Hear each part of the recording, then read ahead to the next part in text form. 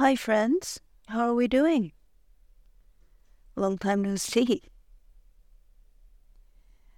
I hope you've had a great summer.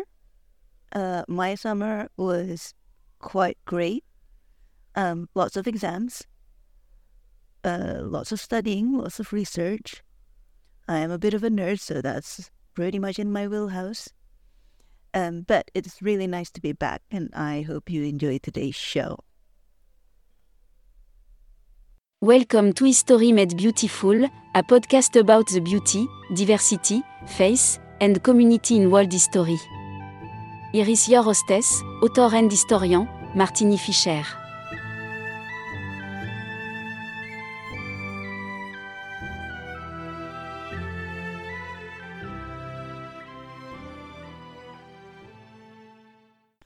Man the Hunter. I don't know if you've heard it before, but it's an early 20th century human origin story, and it sees hunting as the primary driver of human evolution. And the story emphasizes our ancestors' bipedalism, large brains, sharp tools, and probably most crucially, an insatiable desire for violence. Now, according to the story, hunting also gave rise to the concept of the nuclear family, with women serving as those who waited at home for men to bring home the meat and so on. But through decades of field research, anthropologists have developed a more flexible and more comprehensive view of human labor, which holds that neither men nor women are particularly biologically inclined to gather or to hunt, as the case may be. In 2018, archaeologists gathered around an excavated burial from 9,000 years ago in Peru's Andes Mountains. And along with a human adult's bones, they found an extensive kit of stone tools that an ancient hunter would require to take down big game, from engaging the hunt to preparing the hide, including a colorful array of 24 stone tools when excavating the burial. Large rocks for cracking bones or stripping hides, small rounded stony bits for carving fats from pelts, tiny flakes with extra sharp edges that could have chopped the meat, red nodules that could have helped preserve the hides of animal bones, including those of ancient llamas and deers. They also discovered those. So initially, the team assumed that this was the grave of a great hunter somehow and a prominent member of society. Then further investigation revealed that the remains discovered alongside the toolkit belonged to a biological female. And furthermore, it is unlikely that this ancient female hunter was an outlier, as when the individual cases were examined as part of a more extensive data set, they discovered that of the 27 burials of individuals with known gender buried with hunting tools, 11 of them were female, while 16 of them were male. So following this discovery, a review of previously studied burial of similar age across the Americas revealed that 30 to 50% of big game hunters may have been biologically female.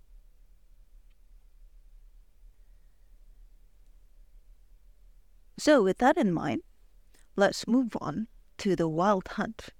So the Wild Hunt is first mentioned in the Anglo-Saxon Chronicles, one of the oldest sources of Anglo-Saxon history, in 1127 AD. And the Wild Hunt is a folk myth in Central, Western, and Northern Europe, which depicts a ghostly leader with a band of hunters and hounds flying through the cold night sky with the howling wind. The supernatural hunters may be described as the dead, elves, or fairies. The Wild Hunt was associated with significant winter storms or seasonal changes in northern tradition.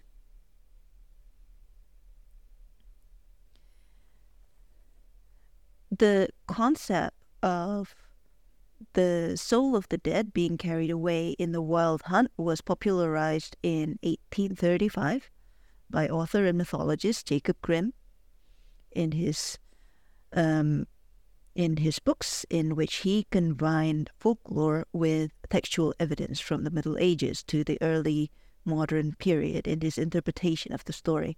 So he believed the myth had pre-Christian origins and that its leader was based on the darker aspects of Odin's legends. He also suspected the hunt's leader was actually a woman, and possibly the Germanic heathen goddess Berchtha. The figure of Berchtha, a once popular Germanic goddess, lives on in German, Swiss, and Austrian folklore. Before the rise of the church, Grimm described her cult as being centered in southern Germany, near the Black Forest, spreading through the Swiss Alps, Austria, and Czech Republic, Slovakia, France, and northern Italy. She was a well-loved goddess who protected babies, children, and women, and Grimm depicted her as a guide to the afterlife, caring especially for the souls of babies and children, just as a mother would. In Berchtha's story, a grieving mother sees her recently deceased son following a group of children along a hillside. The children are following a motherly woman dressed in a white gown. The boy breaks away to speak to his distraught mother. So he holds up a bucket of water, which he claims is his mother's tears, before he tells her not to cry for him, because he is safe and sound under the watchful eye of the White Lady. The White Lady was Berchtha. Berchtha wears a belt equipped with 3 golden keys because she is associated with the circle of life and death and rebirth. She wore a long white gown, and her lengthy black hair was braided on the side of her head. In later tales, Berchtha appears as a crone, an older woman in a disheveled dress. Berchtha's shape-shifting abilities are another critical aspect of her. She also takes on the form of a swan. Many of the ancient deities were connected with the animal world and were shapeshifters or deified land spirits, so this could have indicated that one of her abilities was to protect wildlife or serve as a divine guardian of beasts.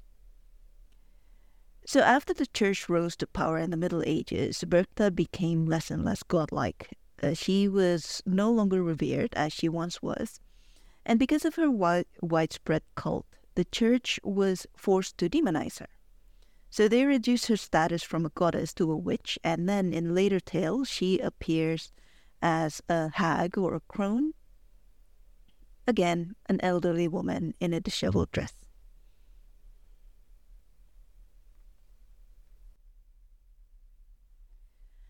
We can never talk about the goddesses of the hunt without including Artemis here somewhere. So let's do that. Let's do that now. Artemis, the ancient Greek goddess of the hunt, is perhaps the most well-known of all the hunting goddesses, and she would frequently roam the Greek forest leading her large entourage made up of nymphs and mortals and hunters, all of whom were virgins. She is also the goddess of wilderness, wild animal, nature, childbirth, and virginity. Speaking of her virginity, Artemis's virginity was an essential aspect of her persona and worship, so her status as a virgin goddess is likely linked to her primary role as a huntress. So here's the thing. Hunters have traditionally abstained from sex before hunting as a form of ritual purity because the scent might scare away potential prey. The ancient cultural context in which Artemis was worshipped also held that virginity was required for marriage and that once married, a woman became subservient to her husband. thus, as Artemis remained a virgin, she got to retain her independence and answer to no man. And she thoroughly enjoyed her independence that comes with her virginity, so she fiercely defends it. When she suspects that the river god Alpheus is in love with her on her visit to his domain with her companions, she covers her face in the mud so he doesn't recognize her. And when the Titan Iapetus, I think that's his name, Titan Iapetus' son, sees Artemis, he also considers raping her. After understanding his intention, Artemis strikes him down. And according to a version of the story told by Ovid, Actaeon, a hunter, was returning home from a long day of hunting in the woods when he came across Artemis bathing in her with her retinue of nymphs.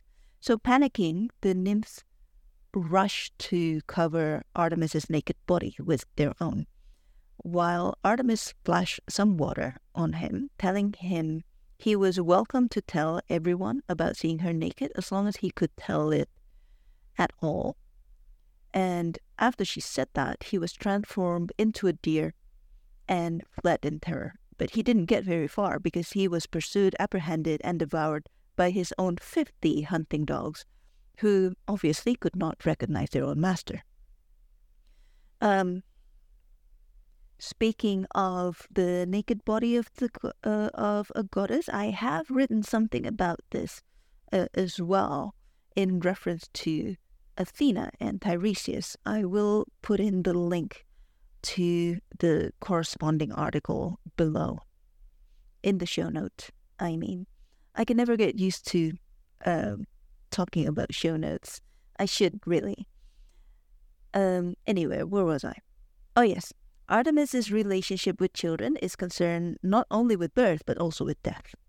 The story of Niobe, queen of Thebes and wife of Amphion, who boasted that she was superior to Leto, is a very ancient one.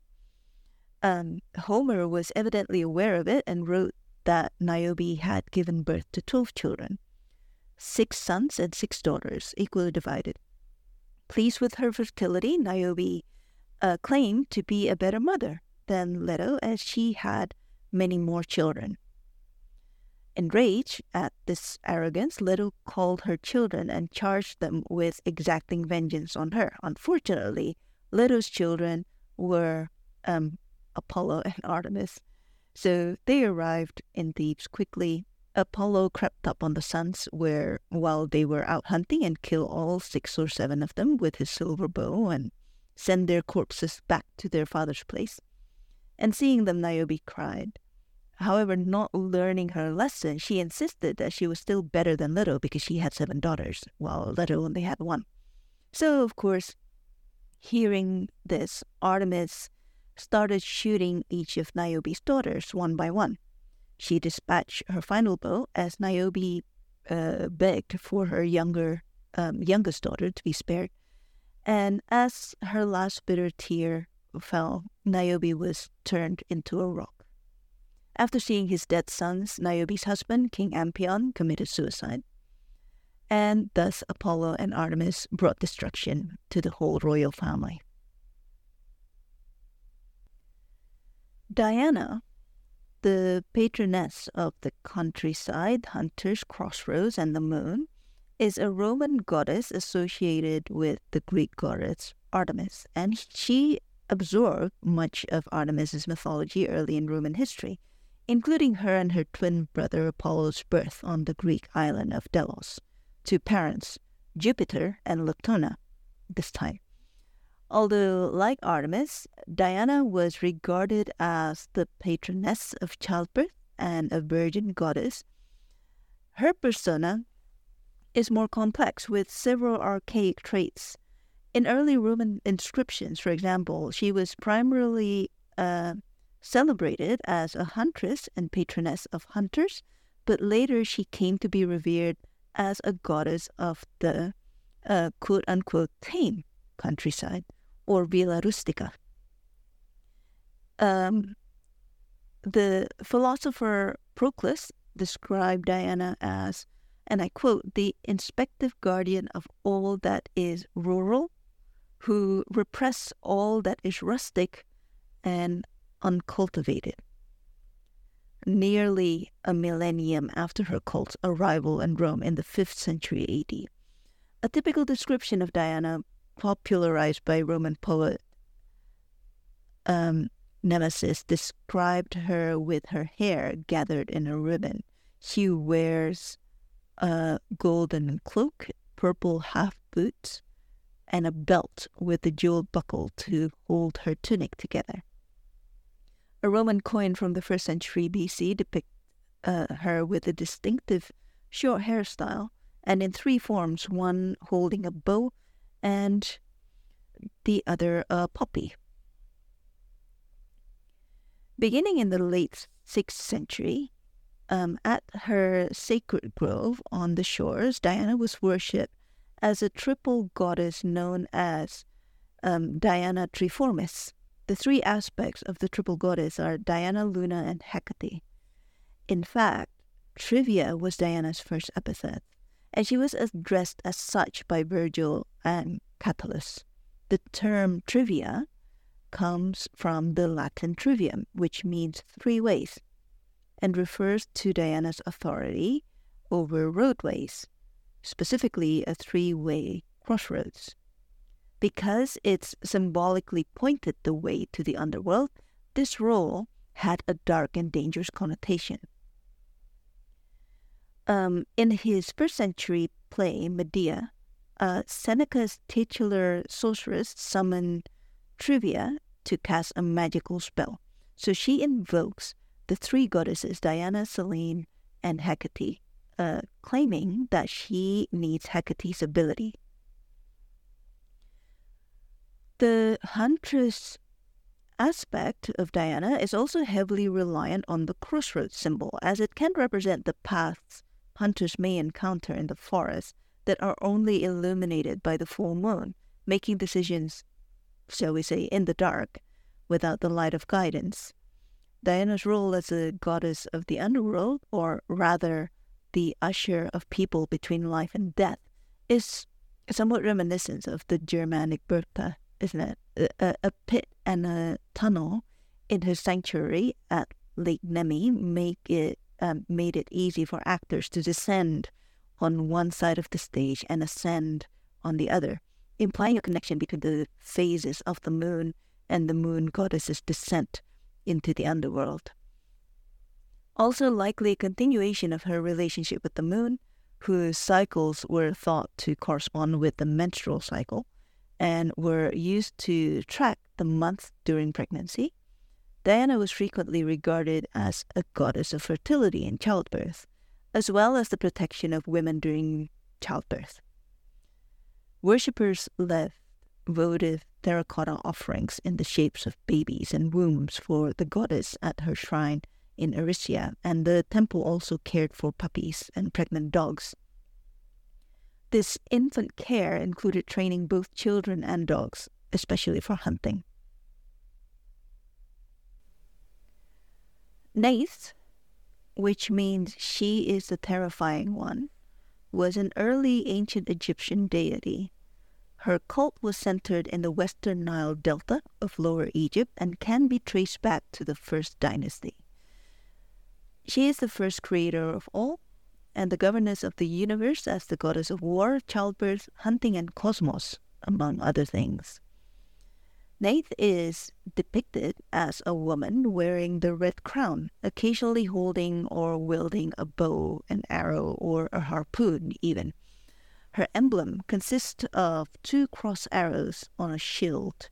As a goddess of war, she was said to oversee the creation warrior's weapon and guard the warriors' bodies when they died. Neith is typically depicted as a deity with the scepter, or a symbol of rule and power, and the Ankh, the symbol of life, to show her strength. She is known as the I will just quote this. She is known as the cow of heaven, a sky goddess similar to Nut, who gives birth to the sun daily. She was also the personification of creation's primordial waters as the bringer of the great flood, which associates her with both the creation of primeval time and the daily so-called recreation of these forms. Her first representations appeared in the early dynastic period on a diorite vase of King Ni-Necher of the Second Dynasty. The vase was discovered at Saqqara's Djoser Step Pyramid, and the abundance of theoporic names, that is, personal names that include a deity's name with Neith as an element, demonstrate that her worship was prevalent during the early dynastic period. The predominance of her name, particularly in terms of 4 First Dynasty royal women, clearly emphasized the goddess's importance in Egypt's early society, particularly in her association with the royal house. And another description of Neith was that of a woman nursing a baby crocodile, and she was known as the nurse of crocodiles. This refers to the southern provincial mythology in Upper Egypt, where she was the mother of Sobek, the crocodile god. She was also known as the great cow who gave birth to Ra. As a maternal figure, aside from being the birth mother of the sun god, Ra, Neith is associated with Sobek as her son. But no male deity is consistently identified with her in a pair in later religious convention that paired deities. So she is frequently represented without a partner, which indicates her independence from men. Some more similarities between Neith and Diana are her many roles based on her attributes. So during the pre-dynastic and early dynastic periods, she was known as the opener of ways, which may have referred to both her leadership in hunting and war and to her role as an escort of souls to the underworld. Her name appears in the titles of women who serve as priestesses to the goddess. Because she was also the goddess of war, Neith had a different association with death. In his role, she shot her arrows into the enemies of the dead and thus came to be regarded as a protector of the dead, frequently appearing as a snake to ward off intruders and those who would harm the deceased. She is also portrayed as the protector of one of Horus's 4 sons, especially Duamutef, the deity of the canopic jar containing the stomach, because the abdomen was one of the most vulnerable parts of the body and a prime target during battle. Another ancient Egyptian war goddess is Pakhet. She is most likely a regional deity related to those who hunted near water at the desert's edge. Like Neith, one of her titles is she who opens the ways of the stormy rains. This perhaps referred to the flash floods caused by a storm in the area. She was also a huntress who roamed the desert alone at night in search of prey, earning her the title Night Huntress with Sharp Eye and Pointed Claw. Her expertise for hunting drew the Greeks, who later occupied Egypt for 3 centuries, to associate her with Artemis. As they were preserving Egyptian religious traditions, the Greeks tried to align Egyptian deities with their own. As a result of this, they named this underground temple Speos Artemidos, Cave of Artemis, a name that has endured, although Artemis is not an Egyptian goddess of the hunt.